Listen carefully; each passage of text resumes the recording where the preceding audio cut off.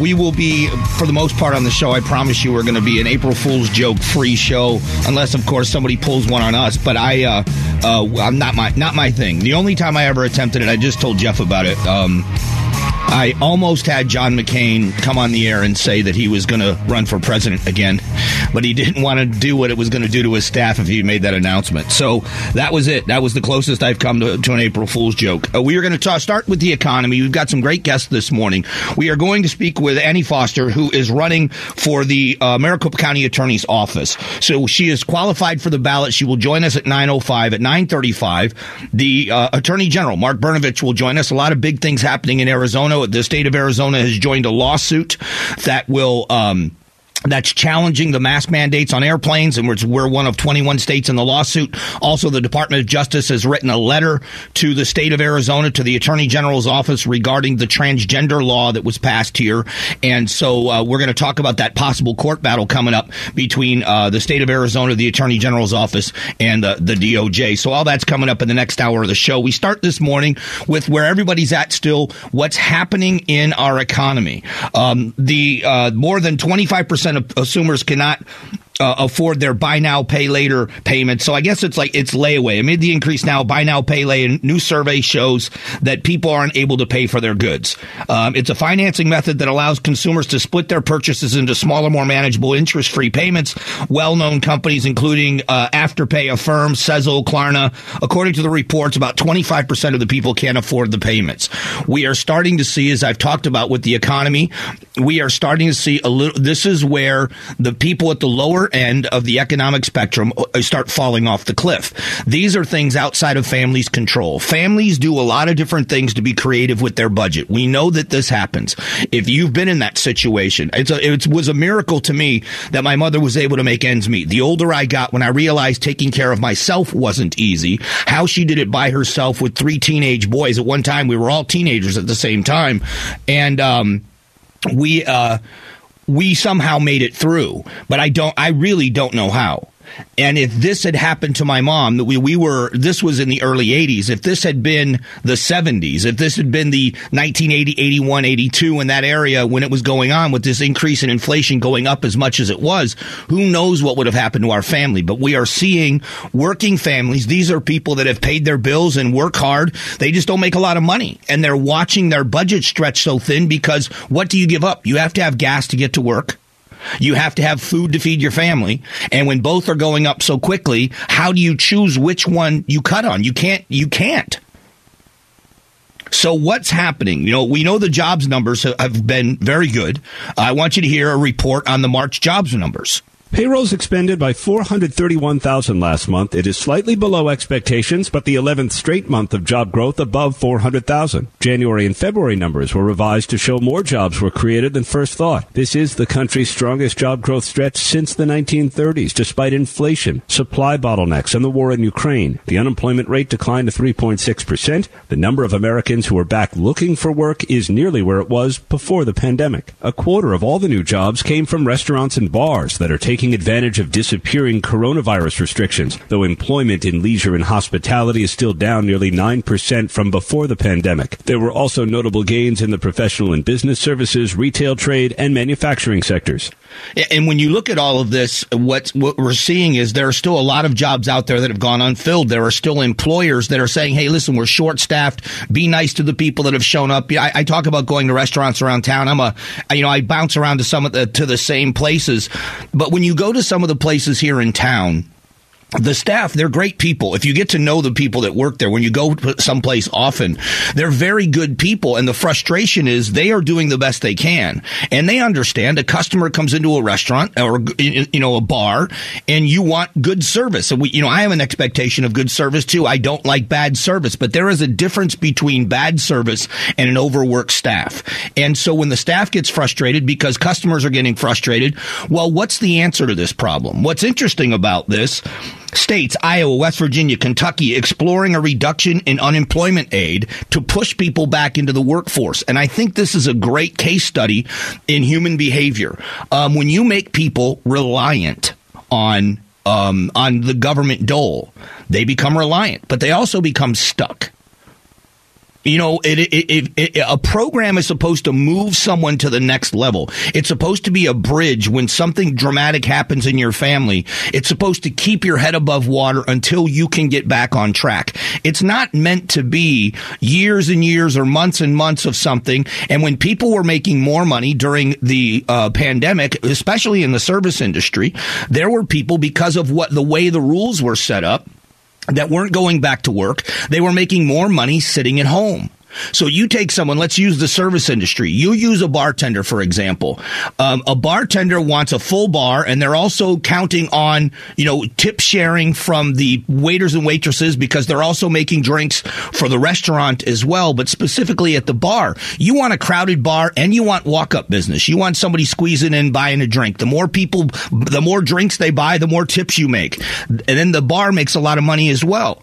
Well, when you have rules in place with dividers and 6 feet apart and, no walk-up business, and you can't leave your chair, it diminishes your ability to make money as a business owner and as an employee. Well, you mix that with the ability for someone to sit on the dole because the money was so good, and there was a time when it was necessary. But as soon as it became unnecessary, it needs to go away. Here's the other side of this. I want you to hear an L.A. report. This is from ABC7 in L.A. and what L.A. is doing. A long line of people this morning waiting to sign up for the county's universal income program. Do you have any questions? This is the first day it started accepting applications. Maria Tegolo is hoping she gets selected. I think this money will help me to get us back in our feet.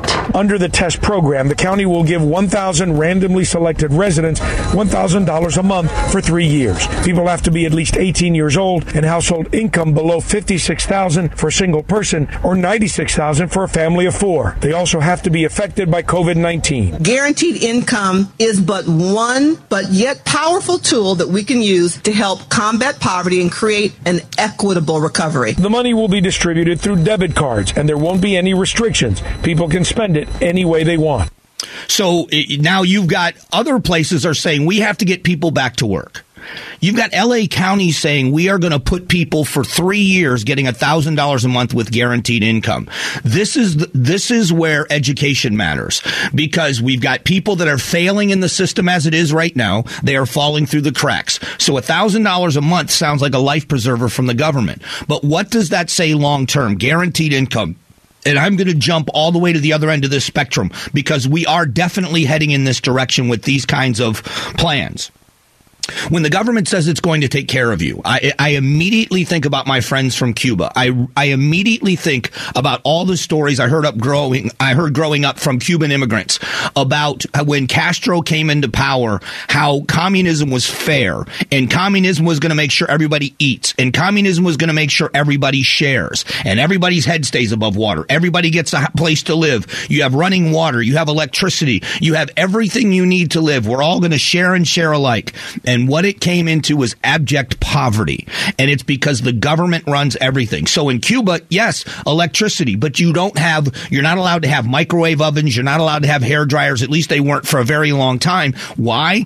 Because they didn't want to beef up the electrical grid, because you were getting your power and they didn't want you using too much of it. If you used too much power, they'd shut your power off. Power went off at night. Families would gather in the streets. They would gather outside their homes because the power would go off at night. You got running water every other day, depending on what side of the street you lived on. So nobody used their bathtubs. They would keep them clean, because at the end of your day with running water, you filled your bathtub up all the way to the top. And that water was used for cooking and cleaning, washing yourself, everything else. They used a floor drain and buckets to shower, because they only had running water every other day. So as good as it sounds that you're going to be cared for, this is the road it leads to. And it's not just Cuba. You look anywhere else in the world and you see that, you tell me that there's not a disparity. Go look at the communist country of Russia. And it's supposed to be fair because it's a communist country. You've got the oligarchs that are billionaires that run everything, and you've got poor people in the streets. So I don't understand how we are going to go down the road of the public dole. $1,000 a month for 3 years to 1,000 families. That is crazy, and what this is going to cause. So we're going to talk more about this morning. I think it's an important topic that we should stay on, and we will. But coming up in a moment, we give you an update on Ukraine. How is Arizona playing a role in Ukraine? I'll give you details coming up in just a few moments.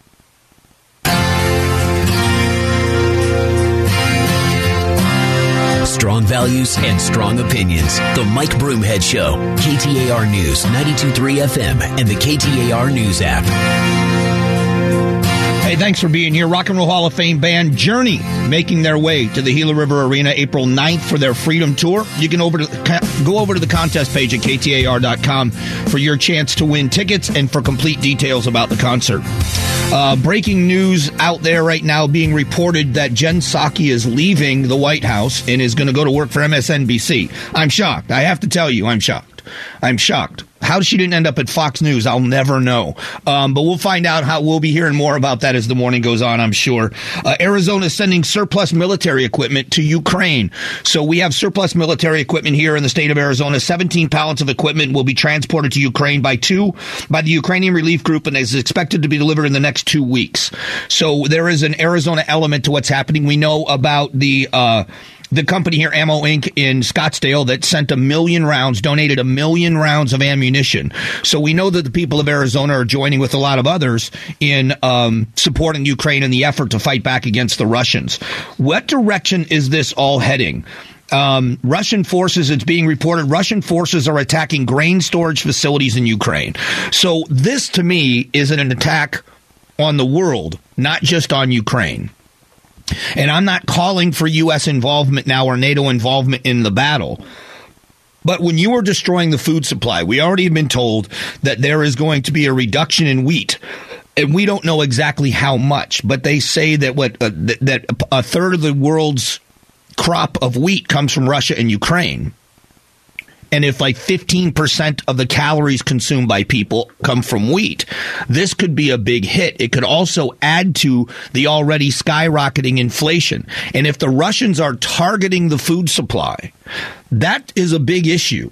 And I think it's a big issue for the rest of the world. It is one of the things that people have to watch, is to see what direction they're taking. A lot of times supply chains or supply convoys are attacked so that you can't replenish supplies of troops, trying to cut off troops, and it's a way to get people to give up. They run out of ammunition, they run out of food and water.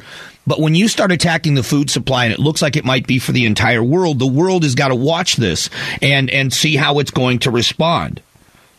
There are 2 reports that have to do with our military. More U.S. troops will be needed in Europe, according to a top general, that with what's going on there now, that this is not going to be a short-term fix, that it's going to require more U.S. troops on European bases. But the military in the U.S. is having trouble recruiting new troops. So the military recruiting is increasingly AWOL. Can we fix it? According to a story, it is becoming more and more difficult to recruit people into the military. And, I think that obviously the federal government's job is national defense. First and foremost, national defense. It's also border security. It's also infrastructure. In that order, those are, in my opinion, and I would say that most people would agree, the Constitution says those. That's the job of the federal government. First and foremost, you have to fulfill your obligations. It's one of the things that's most frustrating to me with any government entity is you get to be a mile wide and an inch deep. The federal government's first priority is national defense. National defense. And if we are not able to fight and do what's necessary, peace through strength was a principle and a phrase that Ronald Reagan made famous, and it absolutely is the way to peace, is peace through strength. And we did this for so long, but if we ignore the military and what's going on around the world and our ability to fight, you don't even have to fight sometimes. People just have to know you're able and willing.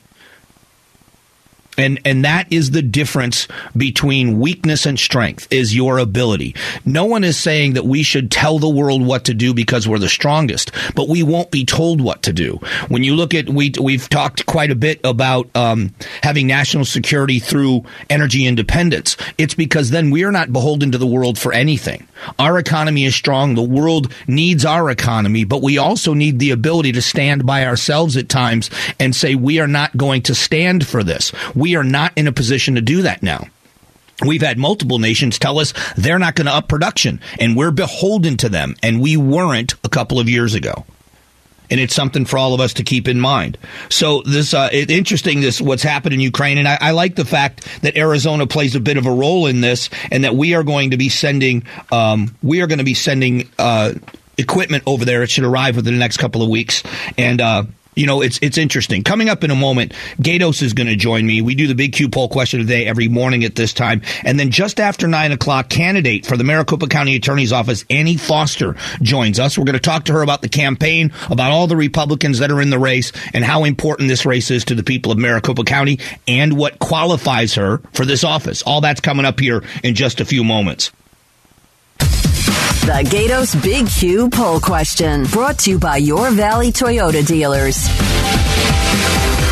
Hey, happy Friday, Gatos. Oh, it's a sad day. It is?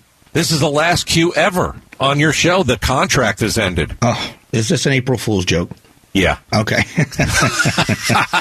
We just reported, and it's being reported widely now, that Jen Psaki is leaving the White House and is going to MSNBC. But I just said, yeah, but that might be an April Fool's joke. So I don't want to believe anything today. I don't want to believe anything today. I thought she was leaving.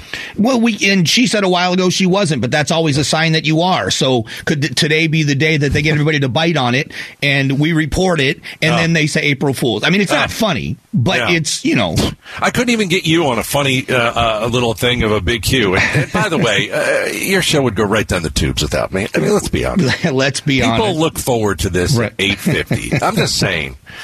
Oh, that's hilarious. I'm just saying. I do. All I know is I don't know why you make me laugh so much, but you genuinely, I'm awesome.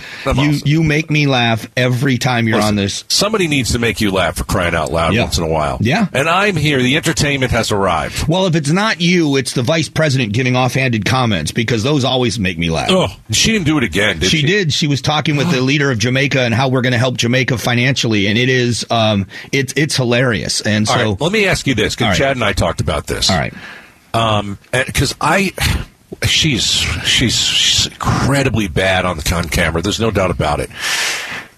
How do I say this? I don't know. She's not stupid, though. No, she's not. She's not at a all. stupid person. See, that's the thing. Chad and I were talking about it.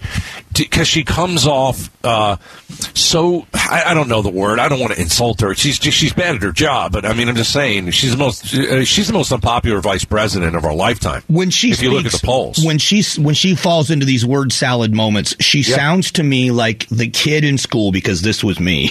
When you have a book report due, but you haven't read the book, so you kind of read the back cover, and then you just jump up and just start talking to hopefully get through whatever time you have to get through, but you don't know. So she seems to me, I don't think she's stupid at all. Yeah. I just think to that point. I think she's in over her head. I think she's uninformed. And I don't know if that's the staff around her. I don't know what the cause of it is, but she doesn't seem prepared when she goes into a situation. I'll give you my analogy that I used. I had some report due, and I don't remember what grade it was. And so you get into class. I didn't do it. And everybody had to go in front of the class and read their report. Right. So I was called first. Oh. So what did I do? Instead of saying, hey, I didn't do it, I took my notebook, had a piece of paper. I went up there, and I just started to talk. There's a blank piece of paper in front of me, and I'm trying to convince people that I'm reading my report. How do you think that went? Not good. Yeah, about like those speeches go. Yeah, because that's what the teacher said. She goes, you obviously didn't write this. I mean, it was so obvious, and that's what happens when it was ridiculous. I mean, but that's what happens when the vice president goes up there in front of the audience, and she just looks ridiculous. Yeah. If he's going to run for re-election, he's got to pull her. Well, I don't know. He's got to pull her. We'll see. Because he doesn't have much of a chance right now. He has to pull her and replace her. With who? I don't know, dude. Me either. All right, what do you got for the Q? Biden announced the U.S. would release up to 180 million barrels of oil. It hopes to lower gas prices. Is this a good move? Yes or no? I think short term it's going to help some, but I think long term, I was just reading a report that says that there are experts that are saying that what this has made happen is now the 2023 projection for the price of oil has jumped to $115 a barrel because this oil is going to have to be replaced in the strategic reserve, so it's going to drive up demand after we get done. Yeah, my one take on this is that the people who are complaining about this are complaining that high gas prices are complaining that gas prices are high, and they're complaining that the president hasn't done anything, and they want him to do something. So he finally does something, and then people don't like it, and I'm just like, all right, you want your gas prices to go down? Because I do. So I'm for this move. I'm willing to give this a chance. But, everybody's like, he's not doing anything on gas prices. Then he finally does something, and then people don't like it. And I'm like, how's the guy supposed to win? So I don't know. Well, and that's where we'll see in the long term. Most of the experts are saying long term this is not a solution. What is the long-term solution? And that's what people want. But you're right. There needs to be a short-term solution now because people are getting crushed by this. Oh. Yeah. Thanks, Gatos, as always. Have a good weekend. All right, man. Have a good weekend. All right, that's Gatos, the Big Q poll question of the day, brought to you by your Valley Toyota dealers. Coming up just after 9 o'clock, Annie Foster joins us. She is the general counsel for the governor's office, but she is also a candidate, and now a qualified candidate. She got on the ballot to be Maricopa County's next Maricopa County attorney. So we'll talk with her coming up in a few moments.